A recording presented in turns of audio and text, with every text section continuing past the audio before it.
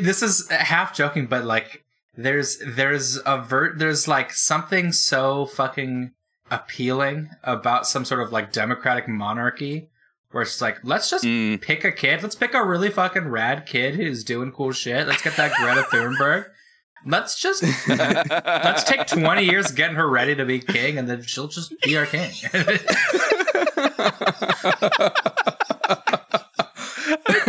It would really simplify a lot of things. It would just change so much if there was just no elections, no bullshit.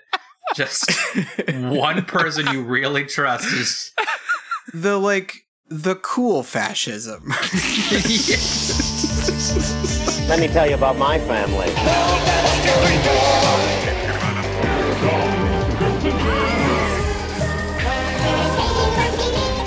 I sell propane and propane accessories.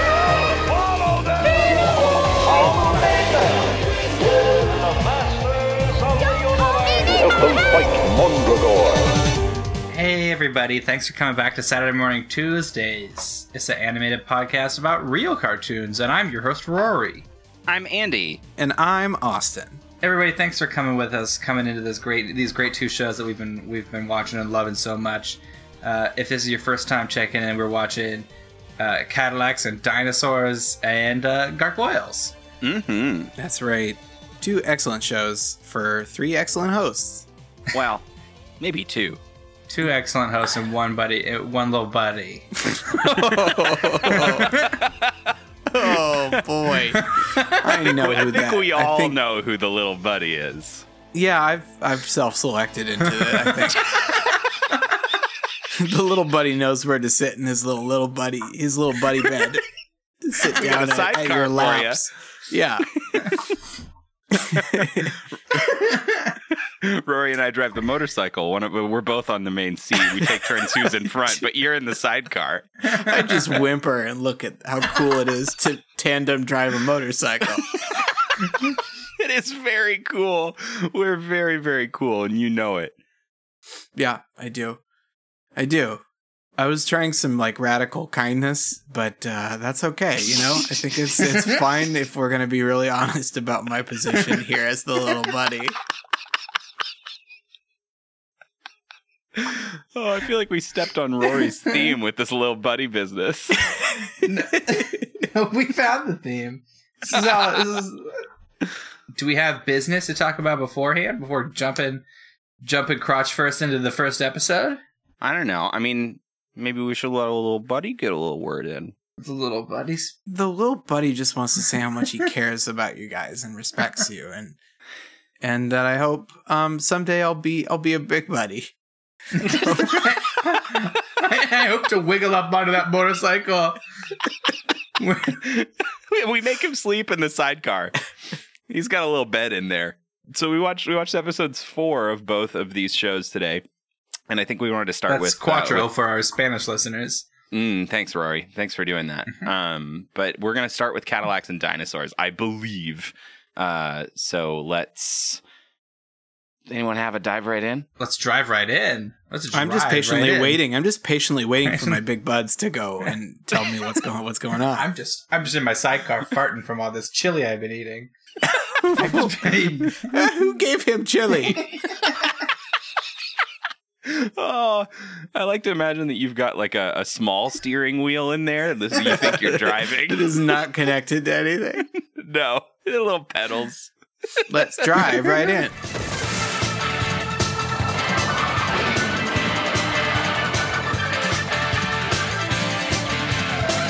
In this savage land, one man stands alone, Jack Tenrek, defending humanity in a world gone mad, a world where only the strong survive, a world of Cadillacs and dinosaurs. Well, hey guys. Well, I'm happy to be back here. I'm excited. The boys let me be a big, strong man, and I got to introduce this episode, which is Cadillacs and Dinosaurs, episode 4. It's the episode called Siege. And here's the blurb. And this blurb is going to suck, so apologies ahead of time. After Jack stops Hammer from poaching tricolored sandbucks, he swears revenge. That doesn't. Yeah, that's for the point. We would stop right here because for the very first time in the show, they open on a gag, like a cold open gag, like from Friends. they do this like sitcom bit that's 30 seconds long, and it really doesn't fit the tone of the show at all. Dang dang dang dang dang dang dang. So no one told you life was gonna be this many dinosaurs. Quahoon. Okay, so and this is a little spoiler here right off the bat, but Mikla goes undercover getting in Jack's inner circle when she thwarts a minor attack from poachers. Hammer sends his full force to siege Jack's garage. Before Jack and his men can fire the lava launchers, they malfunction from the valve Hermes damaged earlier. Jack descends into the crater to reach the source, having difficulty along the way, but turns the main valve. The attackers are warded off, but Hammer penetrates and captures everyone. He penetrates and captures everyone. He's just a penetrating fool. That's Hammer.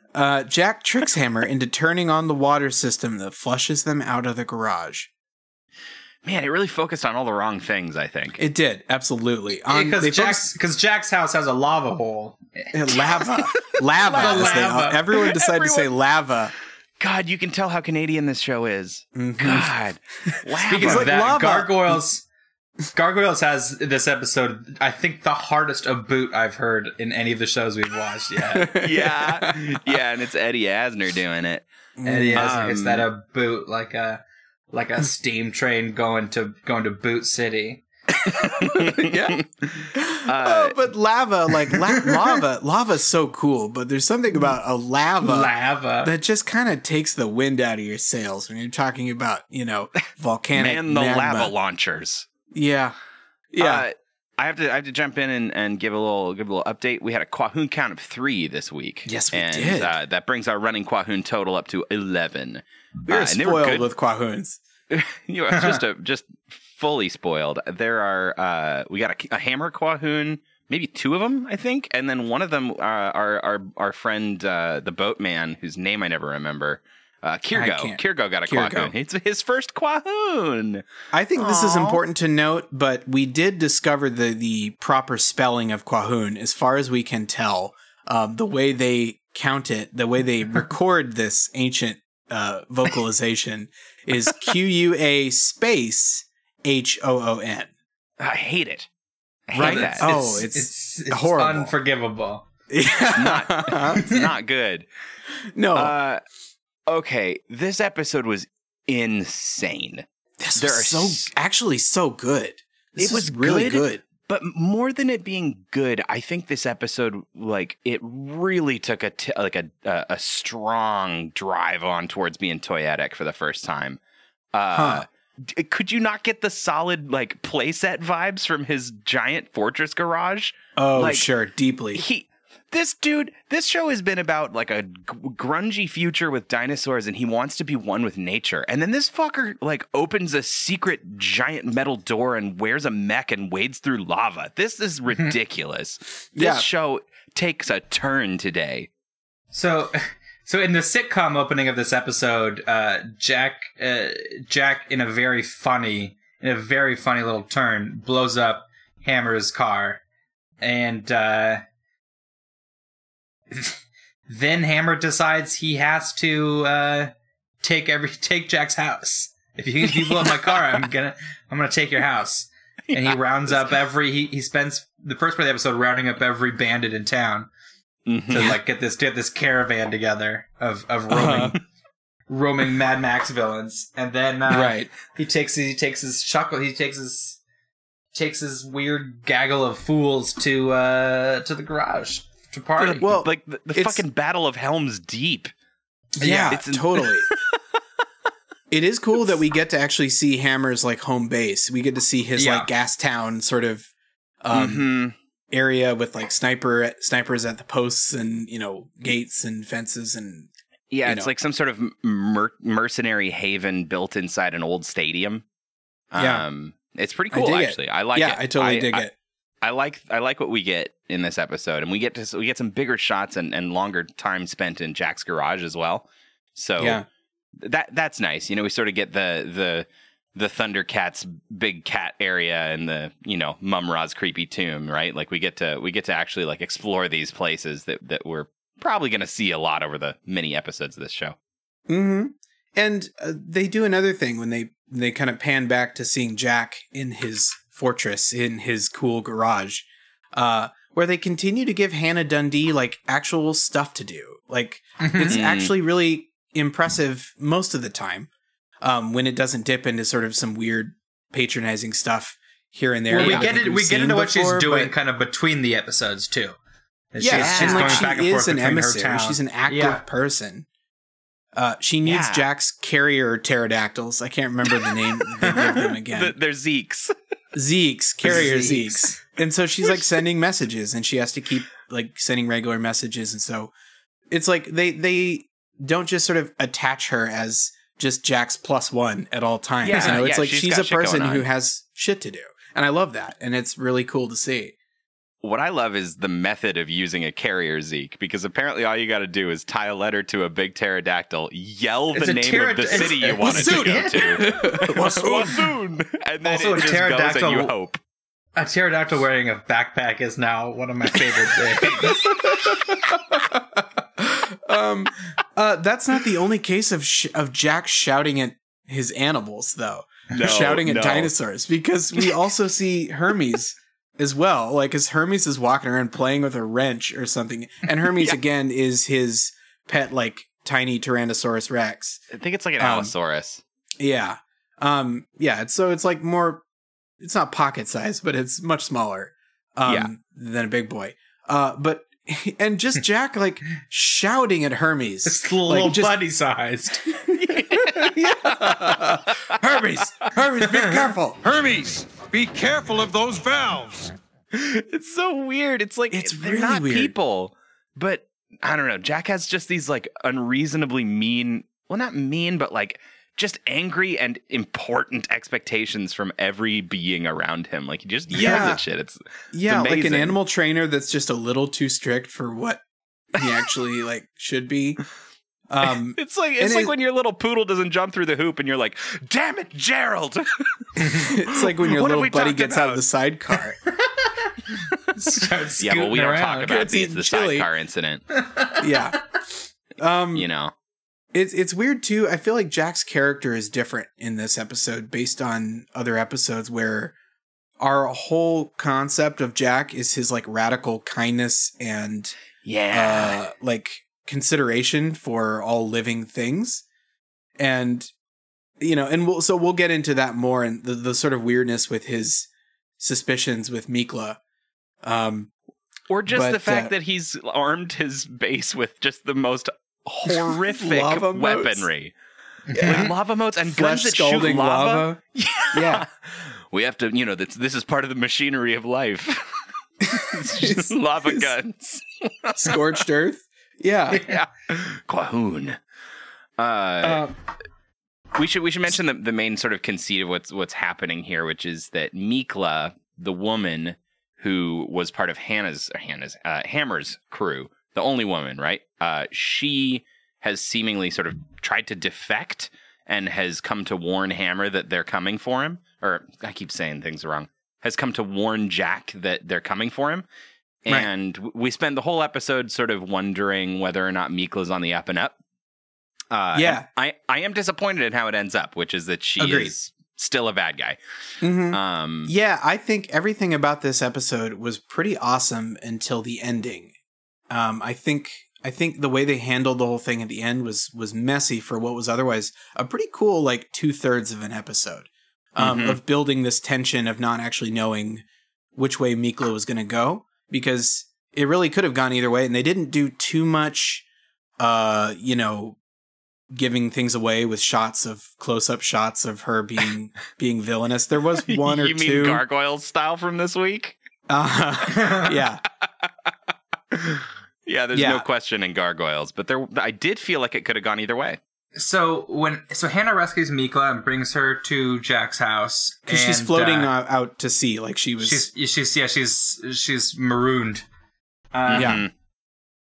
And And then there's a sort of initial attack on Jack's garage, a kind of like it's more of an investigatory attack, right? With some sneaky scuba goons.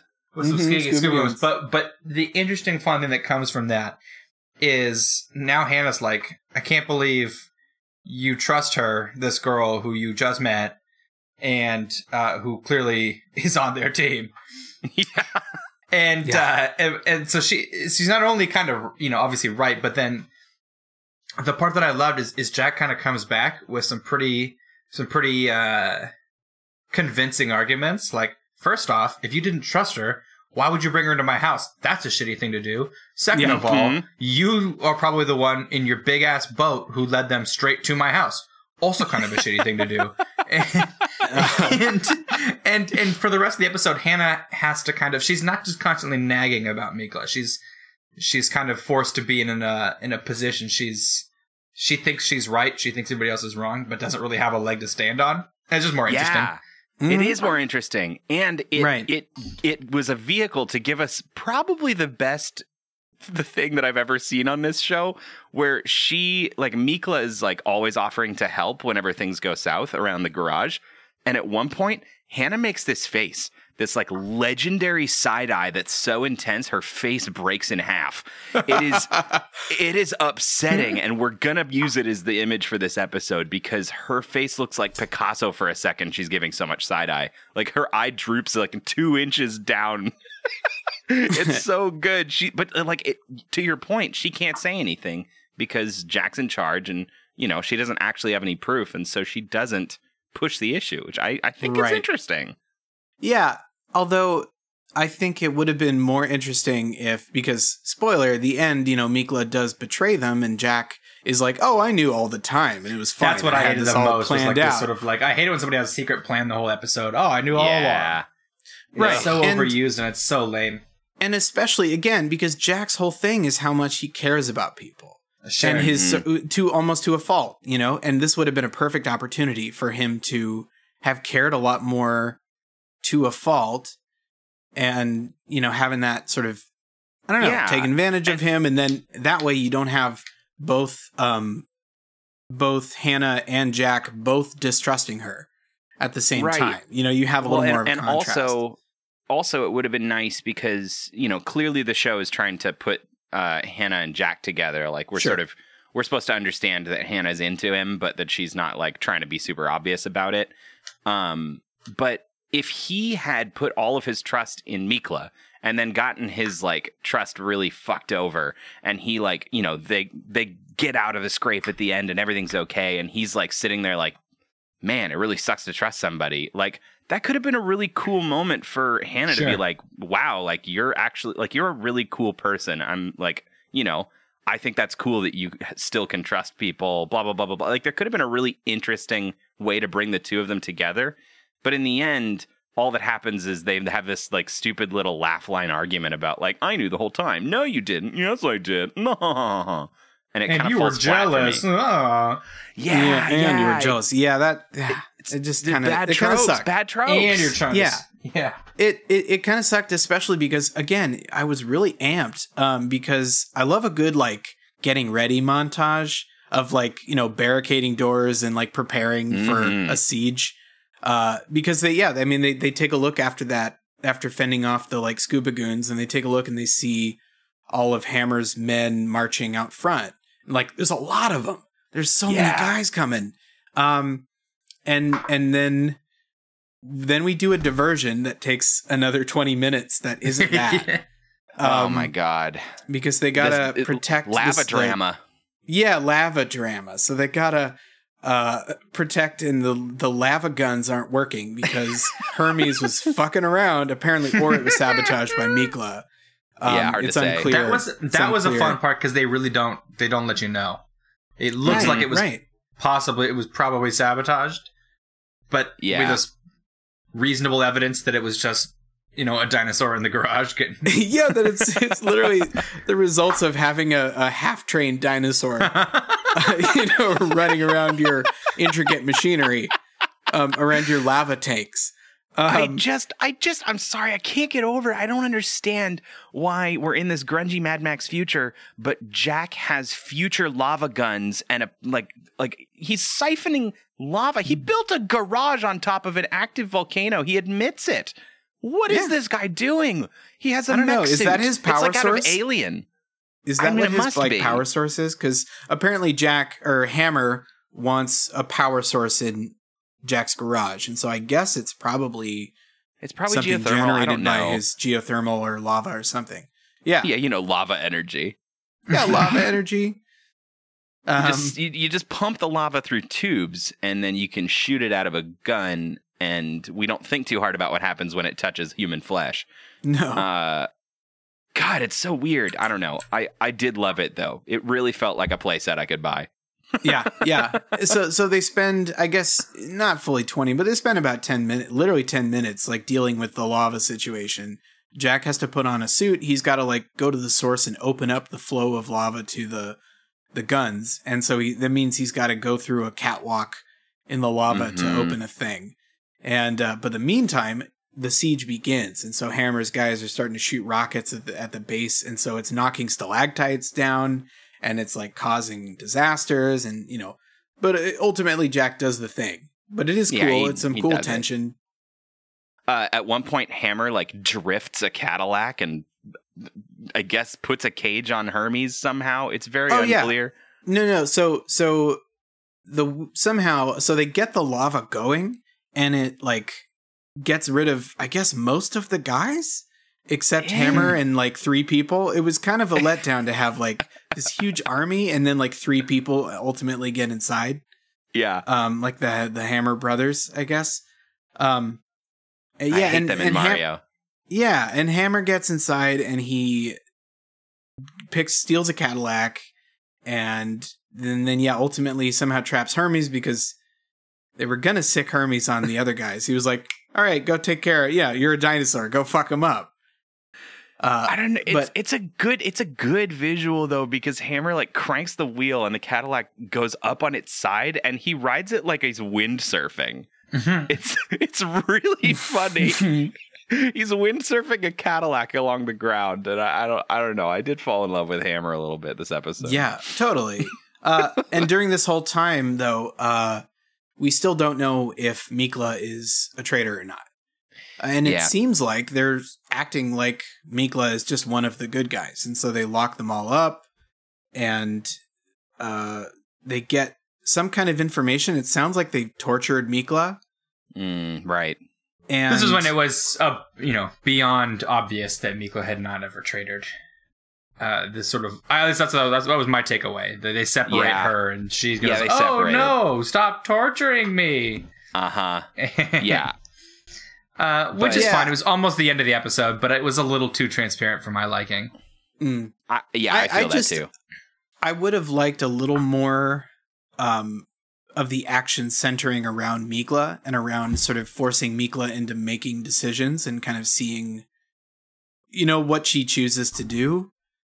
And I don't know, there were times when I kind of ignored Mikla and I wanted to know more about how was Hammer reacting to Mikla and what does Mikla think about this stuff? And I wanted Mikla to be tempted by the good guys. If she was a bad guy, I kind of wanted to see her maybe think about actually defecting, Mm-hmm. That's otherwise what's the point, what's the point of doing this storyline? I don't know. Yeah, to not show any sort of, glance or just even a moment where she kind of thinks maybe they are cool. In Sky Surfer Strike Force, the cyber bad guy's daughter is a more compelling possible double agent, possibly into not Jack, but into, Sky One or whatever the fuck his name was. That was a more interesting situation. It was a fun little dynamic. Yeah. But I don't know. That's how I wanted it to be, I guess. But oh well. Cadillacs and dinosaurs didn't give me the drama I wanted. But so ultimately, she trots out and they want to get Jack to they want to open up the vents or something. They're trying to open something up and give Hammer access to the power of the garage. Right. And this is where Jack's secret plan comes into action, and they want to just dump the heroes into the lava room without protection suits. It's just so stupid. His secret plan is so boring because it's like the shit where it's like the stuff we complain about where writers talk about contracts and deals and stuff. His secret plan is that the bad guys won't follow proper procedure or read the manual and they'll hit the wrong button. And I guess that means that they flood the control room with coolant and they get swept out into a drain. It's so pointless. It's so Also, Jack's plan was pointless, but also so was Mikla's, because they admit that this was Mikla's plan all along to, I guess, let's walk through this here, to fake being set adrift and to be picked up, and then to be brought into there and then just stand around and help the heroes while they get sieged. Yeah, she doesn't even let them in. Like, they still have to siege the place and get in. Like, she doesn't help. She's even manning the lava gun. Right, she's manning the lava gun. Like, she's not... Like, this isn't some, like, master stroke double agent plan where she finally, at the worst possible moment, she reveals herself. Like, that's not... No. It doesn't... Like, she could have just come in with Hammer and still done the same thing. Like, it doesn't... God, I don't know. That that let me down for Cadillacs and Dinosaurs, which usually... I feel like is actually pretty well thought out most of the time. Mm-hmm. This felt like I know, but it's true. It's true. They usually think through a lot of this stuff, and then the ending here just felt like a real whiff. Stink like balloon. A whiff. Yeah, like somebody but the rest was fun. Farted into a balloon a bunch and popped it in your face. Yeah, because then you get the bad sound and it smells. Yeah, these are the little buddy pranks that I have to deal with. But it's worth it because I love my big buds. Let's see. So, I mean, anything else about this episode? I mean, it's really just kind of that happens. They flush the bad guys out, and then they have. It's a really procedure-heavy episode. There's a lot of little points that happen. Mm-hmm. But it's so weird because I feel like we had more gripes with this one. At least Austin and I did. I don't know if you were on the same gripe board with us, Rory, but. We complained a lot about this one, but I think I had the most fun watching this one out of any of them. It wasn't maybe. So it's when discussing the plot of a show, when the plot sucks, that's going to be emphasized. Yes. There are some fun set piece moments. Jack going into the lava was a lot of fun, and and Hannah sort of regains her position as top lady of the team by guiding him through the lava. Yeah, and what we can't really communicate is just how cool that tension was for most of the episode, and how they were able to maintain that with sort of enemies on the outside and possibly enemies within, and you're kind of like, oh no, they're kind of beset on all sides. It's a cool setup, and it's easy to then for us to find fault when we're engaged. With the first half, it kind of makes us a little angrier because we were enjoying it. Yeah. And it, if it was just a pure bullshit episode like a Silverhawks or something, it's like, yeah, whatever. They do shit. They do stupid shit. They do more stupid shit, and then it's the end. Like, who cares? But when you kind of have come to enjoy characters and start to like the way Jack is or Hannah, and like, then it pisses you off when they do something stupid. That's the pitfall in making good content.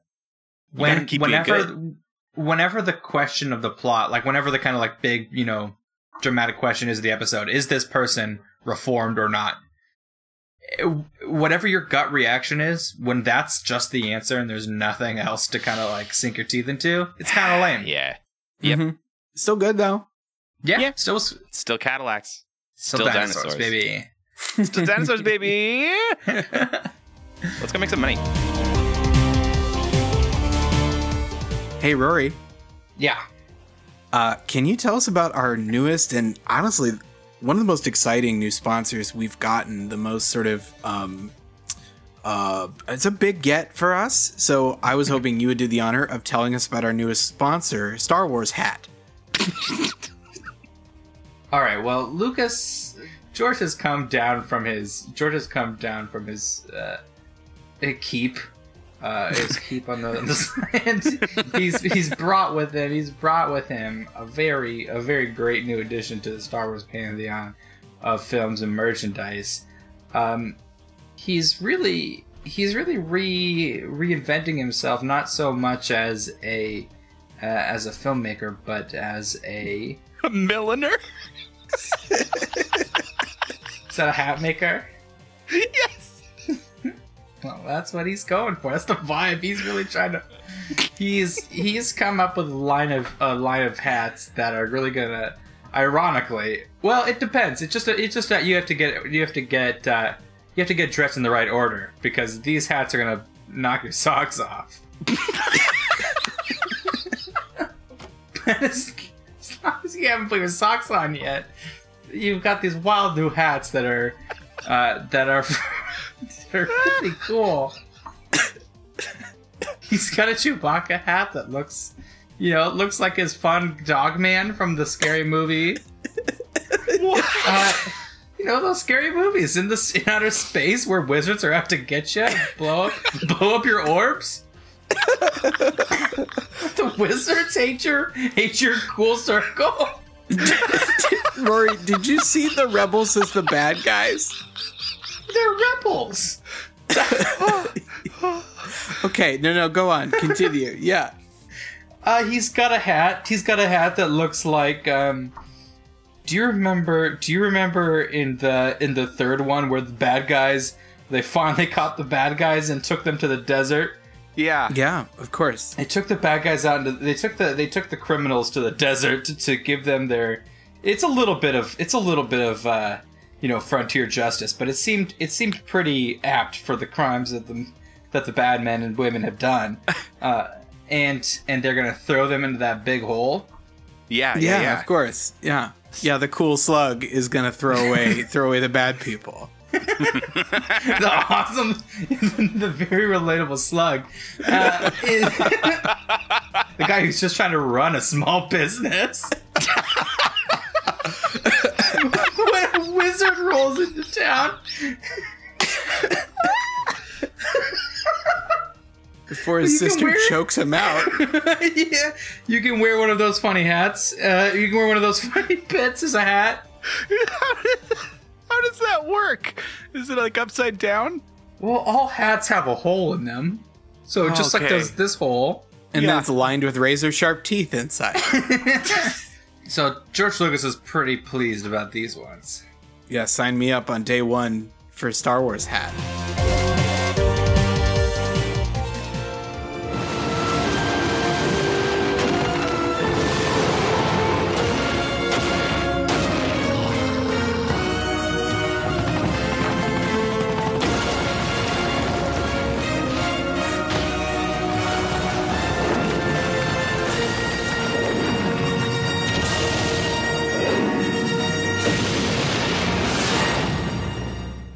We're back. We are back, and we're still on the road. We're driving our motorcycle, and hold on, Rory. Let's pull over. Spit it out. I think maybe we should let our little buddy have another go at taking us in. I think maybe our little buddy earned it. He can lead another segment. Yeah. Why don't you read the scroll? You can read, right? Shucks. You've said you can read. You've told us over and over again you can read. Yeah, I just learned to read so I could just write you better cards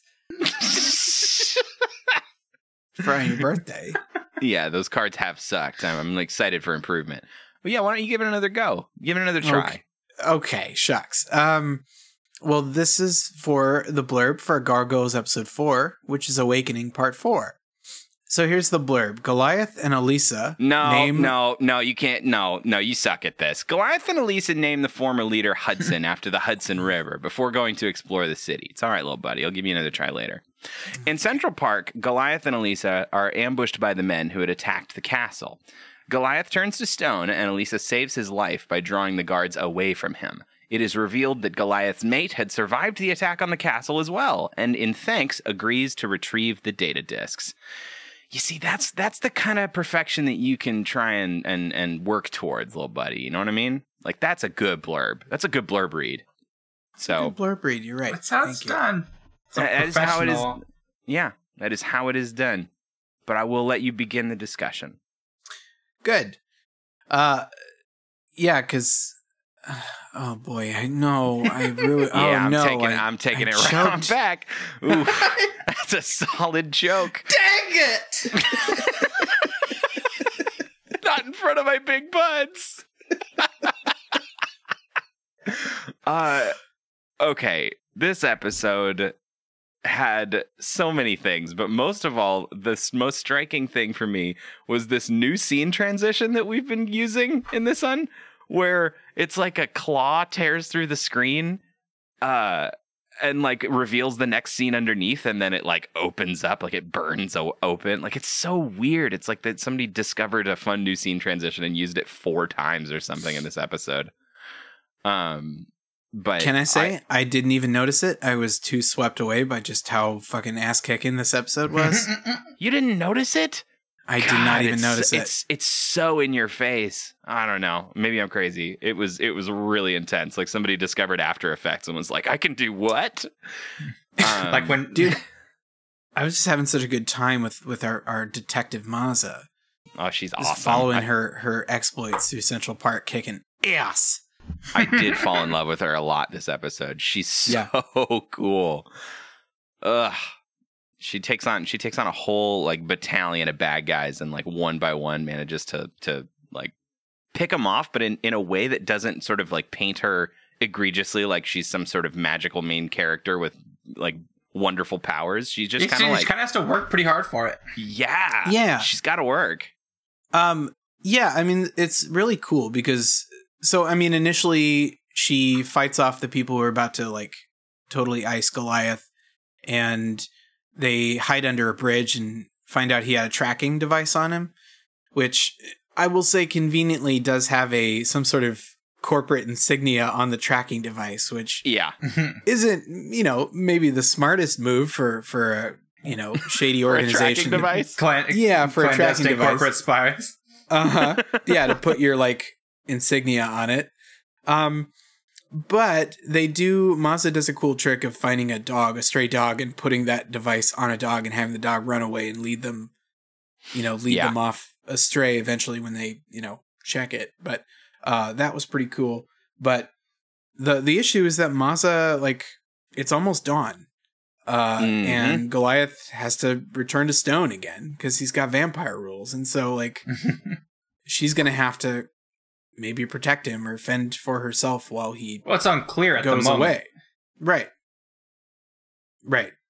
And it kind of cuts to the next night, and we learn that she basically guarded him all day. It was pretty dope. Well, yeah. But she had a whole action sequence of like. No, of course, but we already talked about that. So that's what I meant. The cut to was like, what was cool was that she just stood guard for a day. Yeah, because like that action sequence is done like in the morning. And then she kicks it. She kicks it around in the middle of Central Park, just sort of like she has a little chat with a runner who comes by and is like, I've never seen this statue before, and she's like, yeah, yeah, she has a great line where she says, "Lot to go through for a piece of lawn sculpture." Yeah. God, I love that. That was the first thing she said after this like really like solid like 5-minute protracted like cool action sequence where she's trying to get away from all the bad guys, and like that's the first thing she says. She's got the solidest one-liners. Yeah, totally. Yeah, and what's cool about the way she kicks ass is like there was that time, and I think I've talked about this before, but that almost there depiction of female characters where it's just, but it's like a joke that they know kung fu for like a scene. The Cameron Diaz in Shrek, where it's like, oh, she's gonna do the Matrix kicks because she does that, but then she still has no interesting character traits of her own, and it's just like a one-off joke that she can do karate, so they can point and say, look, our characters are strong, our women are strong, and it's like, I guess.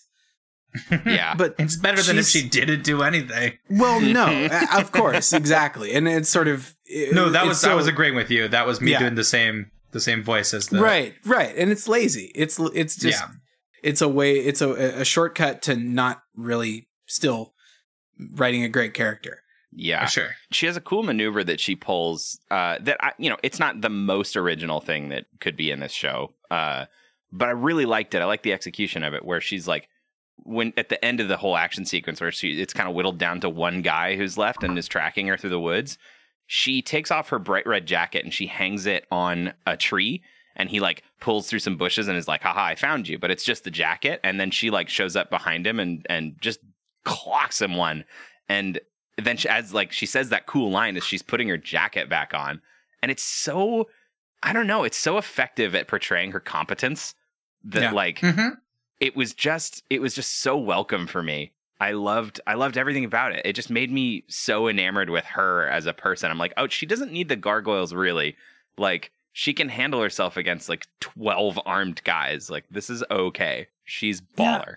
Yeah, and where the heroes, all the main heroes, the big boys of the show, like, have a huge flaw of turning to stone as soon as the dawn comes up. Mm-hmm. And it's really important and good to know that they are also protected, that she has as big of a job to protect them during the day as they do to protect her. And that's really cool. Yeah. Though we do still get a couple really funny sequences of her getting scooped right on up into Goliath's arms. Oh yeah. He comes back and they're back in it, man. When he wakes up and finds out that she watched her the whole day, like, he shakes her hand. He's like, you saved my life. And then she sort of like pauses and he looks at her and she goes, So, later tonight? And then he smiles. And I'm like, damn, girl. They gonna smash. They gonna smash. Yeah, I mean, I did kind of get a little emotional because Goliath, like, can trust a human. You know, I mean, that realization that she waited for him all day is like, holy shit, maybe I can trust people again. Don't do this, Goliath. Don't get hurt again. But yeah, maybe he can trust people. That it's such a sharp contrast to how we, like, the show has taken kind of a twist in this episode where it's like not even fucking around. It's gonna show us that Xanatos and Demona are bad by doing these really intense and kind of hammy close-ups on their evil smiles. Yeah, definitely. Even just the shots that they choose on the previously on segments previously on Gargoyles. And it's like, what about billionaire Xanatos? And it's cutting to him like steepling his fingers together in like a dark office with the lightning striking. And it's just like, hey, what's up? I'm evil. It's, it's leading there for sure. Mm-hmm. But the big thing is that Demona is back, and Xanatos, I guess, was spying on the Gargoyles because they've reunited. All the boys have reunited and giving each other names now. Yeah, they got names now. And like, Hudson was so uppity about having names last episode, and is like, we start this episode and he's like, yeah, it's my fucking name. What are you gonna make of it? It's my goddamn name and it's dope. Well, he's also like acclimatized to American television real quickly too, so he's naturalized in seconds, I think. Yeah, he's been watching the news. There is a fun little bit later when the gargoyles who've been out exploring the city have a little bit more knowledge of humans. When Goliath gives them orders and like, hey, cool. You three will breach the tower. Cool. What? It's a new word we learned last night. It indicates a positive response. What is cool? What have you just said to me? What wizard's curse have you spoken?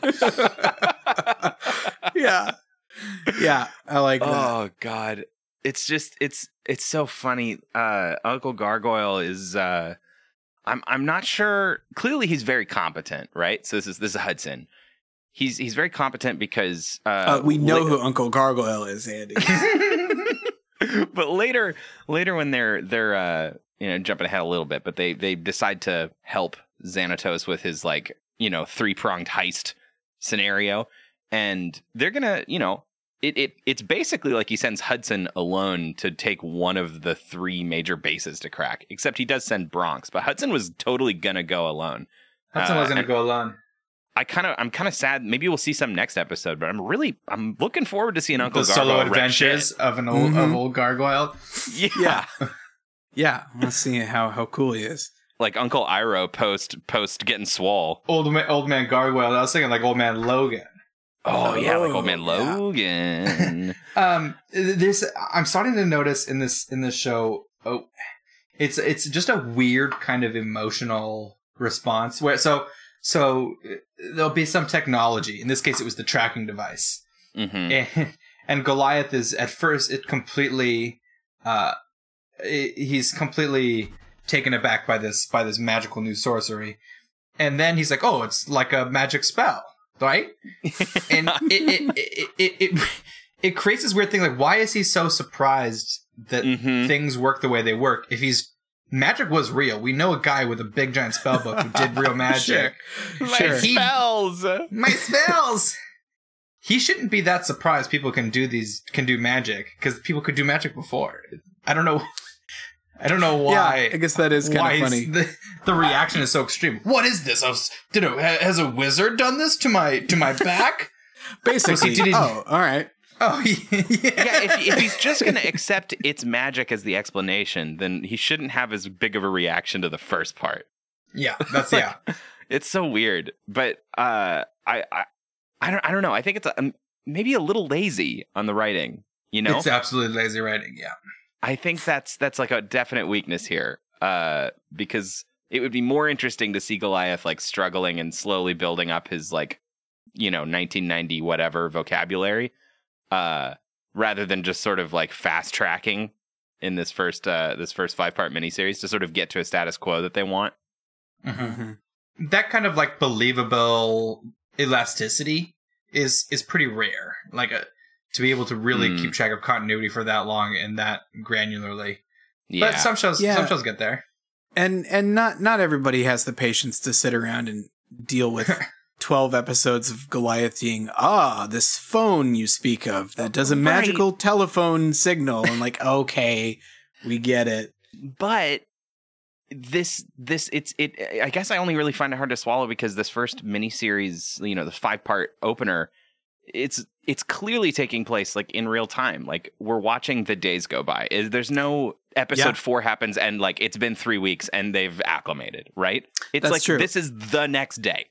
And that's why I'm maybe finding it a little harder to swallow. But and literally 24 hours before that, in their consciousness, they were in 994 Scotland. Exactly.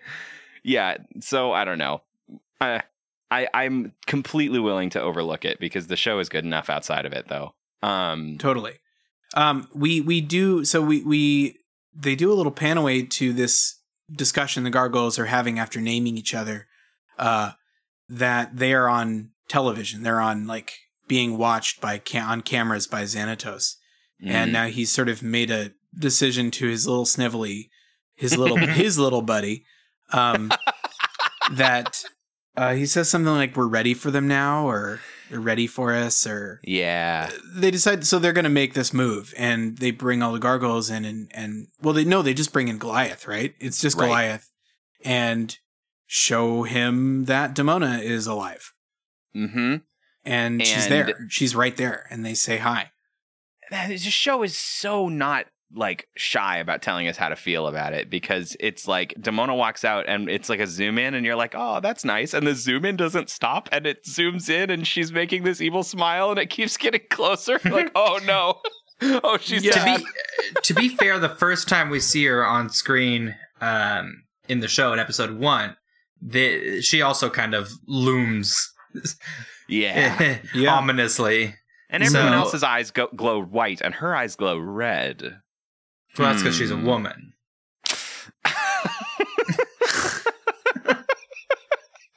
I have nothing to say to that. Women's eyes glow red and men's eyes glow white. Rory's trying to world build our real life. That's not... you can't go backwards, Rory. You can't just speak things into being. So this is clearly a tactic by Xanatos, because Demona wastes no time sort of putting 2 and 2 together for Goliath and saying, hey, we owe the fact that we're together now to David Xanatos. Wouldn't it be nice if we did nice things for David Xanatos, like that thing he wanted you to do? Yeah. Yeah, wouldn't it be cool? And also here's the reason why I'm here. Definitely didn't get smashed. I flew away and I like couldn't find you. Oh no, like where were you? I got frozen and then I wanted to get frozen too. And now here I am. It's great. It's all, we've pieced that together. Everything's fine. And we're not really sure what of that is real. Yeah. No. I mean, especially not with Xanatos making Jafar faces in the background. It's really it's really distracting. He's just stroking his beard like, yes, my plan is so amazing. He probably gets off on this though. Like he watching Goliath and Demona just really tear at it in the middle of his office, I think is really doing it for him. Yeah, they're like really like private moment embracing, and he's like, yeah, oh yeah, you're my little buddies. So they get their marching orders to go to the aforementioned like the three video game levels. Yeah. The three like Wolfenstein levels. Absolutely.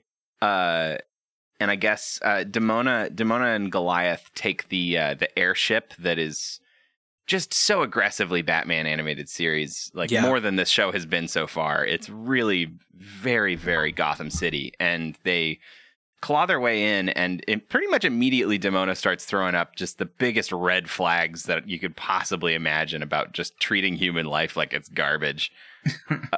It's very upsetting, and Goliath is like, maybe not conflicted enough, I think. You know? Well, it's kind of, I don't know. I kind of liked it because what he says is, so they fight some goons, they fight some security guards and knock them out, and Demona's going to drop a guy out of the hole in the airship and just like, let him fall, 1,000 feet to his death. Yeah. And what Goliath is like, what the fuck are you doing? You gotta stop. No. To kill in the heat of battle is one thing, but not like this. Like, that's fine sometimes, but you just can't do that to an innocent, to someone who's not a threat. I like that line. You're making it sound like it too. Oh, yeah, because he's like, war is different. This is murder. Yeah, like you can't defend a castle against Vikings and have like a no-kill rule at all, right? I mean, you're not going to have a squeaky morality on that front if you're fighting barbarians with claws, right? But Demona says a pretty interesting line back.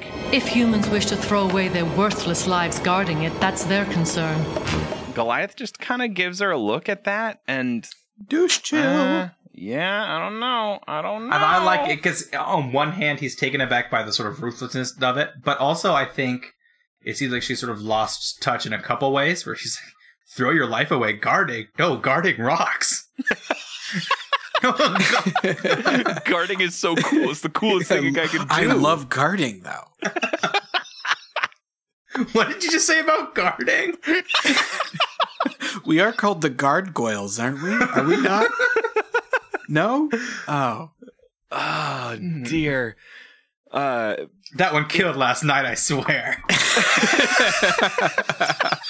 A little buddy open mic night. Oh, do you little buddies hang out? When we're allowed. Do you have a club? You guys have a club you go to? Is it in a treehouse? It's the side room when all the big buddies are hanging out. Oh, it's the kids' table. It's when we put you in the old storage room when we're trying to play poker. We slam you down into a big cigar night poker with all the big buds chomping on big old stogies. I try to smell some of it. I try to get to smell some of that good cigar smoke that you're chomping on. But you won't let me. Those are big bud smells. Those are our smells. Try to smell it in your clothes when I'm doing your laundry. You're our indentured servant, I think, is how this has turned out. I'm still cool with it. I'm not uncomfortable about that at all. Okay, just a few more. I think we can finish the end of that is Demona just sort of yells at Goliath and says that the centuries have made him weak. And then we pan back to the Cargo Boys. I don't know what are transition again. The same one. Right, I can't believe you. Gosh, open your eyes, little buddy. Yeah. But we got to have something to call the other gargoyles who aren't Goliath. The gargoyles who don't fuck. The goof gargoyles, the goofs. Yeah, I like the Garga Boys. It's like the Vanga Boys, but the Gargles, the Gargle Boys. I don't know. We'll table that for later. But they're up to. Ooh, we didn't say their names out loud. They decided their names were Brooklyn, Broadway, and Lexington. Sure. So now we've said that. Now we can actually use their names rather than saying the red one or the food one.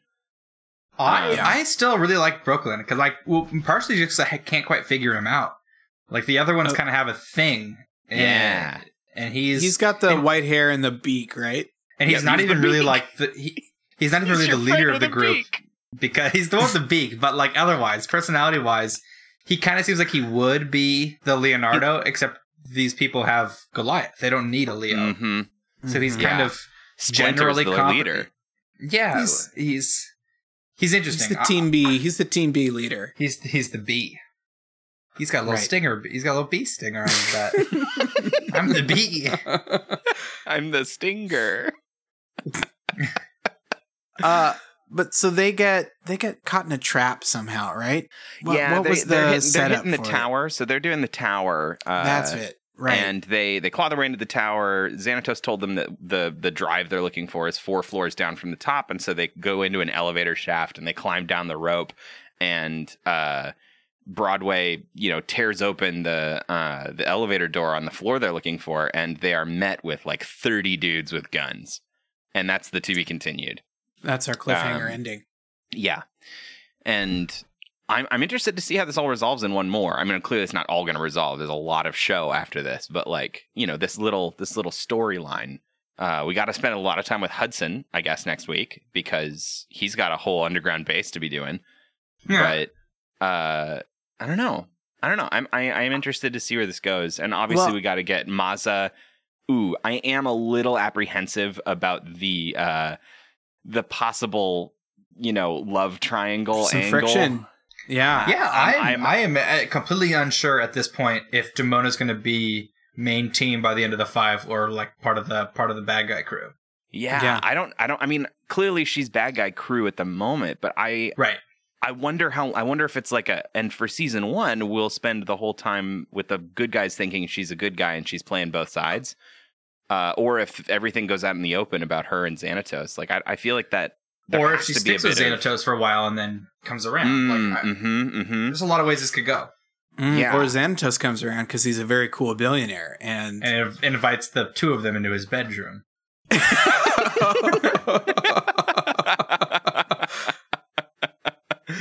Pay a man enough money and he'll go into anyone's bedroom. He'll walk backwards into my bed.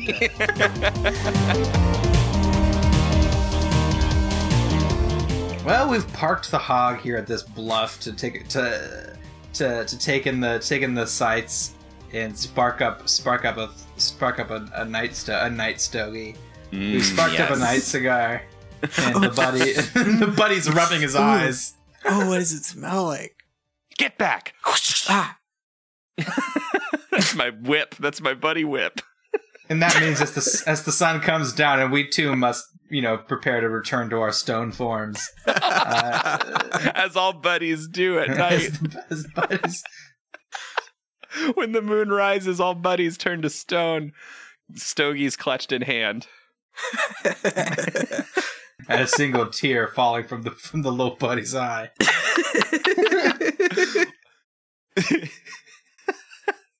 Oh God. I had a good time with these ones. Me too. Yeah. I liked watching these. They had more like fun. I don't know. I could end the sentence there. They had more fun. They were more fun than the previous week or two. Just like as content. I'm not used to shows with nonsense that isn't nonsense. It's just good action. Oof, Yeah. Mm-hmm. Like these had a lot of cool action elements happening, but and that makes me want to touch on something that we didn't touch on in Gargoyles that I thought was really cool when Damona and Goliath wreck shit on the airship. Mm-hmm. That was the first time I got the impression Gargoyles actually are like pretty baller. Like in the sense that like Xanatos even references like nobody has the speed that we need to get up there. Like our guys can't do that. But we kind of see the gargoyles lumbering around everywhere. So we saw some speed in this fight scene where Demona's... Right, they're not just the Hulk. They're like, the whole package. Like the whole package. They're like the Hulk package. Ooh. Yeah, Hulk. Anyway, yeah, I liked it. I liked watching Goliath and Demona go ham. Yeah. They're spooky. They I mean, that sequence where they're taking out those two goons, it was like if you were watching a show about those two goons, that's a horror movie. Like they filled the hallway with steam. They turned on their evil eyes. The guy's looking around, pointing his gun, shaking, sweating, not knowing where the attack's going to come from. And these literal demons come up out of the steam and just, it's so scary. Yeah. God. I don't know. There was a rebuttal I would have liked just because it's a line I find so cliche and trite at the, now when, somebody's got a gun in some sort of precarious environment, and they can't fire it for fear of like breaching the hull. Mm-hmm. He wouldn't fire the gun here. Look at all this. Look at all these tubes he could hit. Yeah. I just want him to come back and say like, "This is my job. Like, I wouldn't have this gun if I. It's the right kind of gun for this environment. Like, I can shoot it in here. Don't worry. I know how to defend my own airship. Thank you. yeah. What makes you think I've got this giant gun that's going to just wreck my own airplane? That's silly. It would be a silly thing for me to have. You taking me for a little buddy? Don't treat me like a little buddy. This is the right size gun for this scene, madam. I know normally I think it is I think it's dumb for a lot of people who want to see an R-rated version of a lot of stuff just because it doesn't actually add anything. Yes. I do feel in some ways that a more mature themed gargoyles would have some like interesting Toonami gargoyles and Adult Swim gargoyles. I feel like they might actually be able to do some interesting stuff with just having them be from the Dark Ages. And sure. And I would have said Gargoyles After Dark, except Gargoyles After Dark is just. I was going to say it's just Gargoyles After Sunrise. That's just them. But I think it would be able to tell some interesting stories if we can see them, or if they were murderers. If they were murderers against castle invaders in the 900s, and kind of now living in a more interesting, a more nuanced world where it's maybe not quite as cool to do that. It's still cool. Oh, is it still cool to just eviscerate a goon? I mean, if you got enough money, yeah, anything's cool. Xanatos can do it, and it's dope. Quahoon. Well, what do you got to say for yourself, little buddy? I think I've been bad. It's probably safe to say that I've done something wrong and bad, and I will punish myself for doing a bad thing. Yeah, I think that's and I'll a just good get to work on that while you do whatever you want to do. So I've learned my lesson, and we've had a great time here. Me being your little buddy, and someday I hope that we can all be just buds, just buddies, just three normal friends, just three normal friends who all three drive a motorcycle together. In Thrandom. In Thrandom. And the sidecar can be for our beer.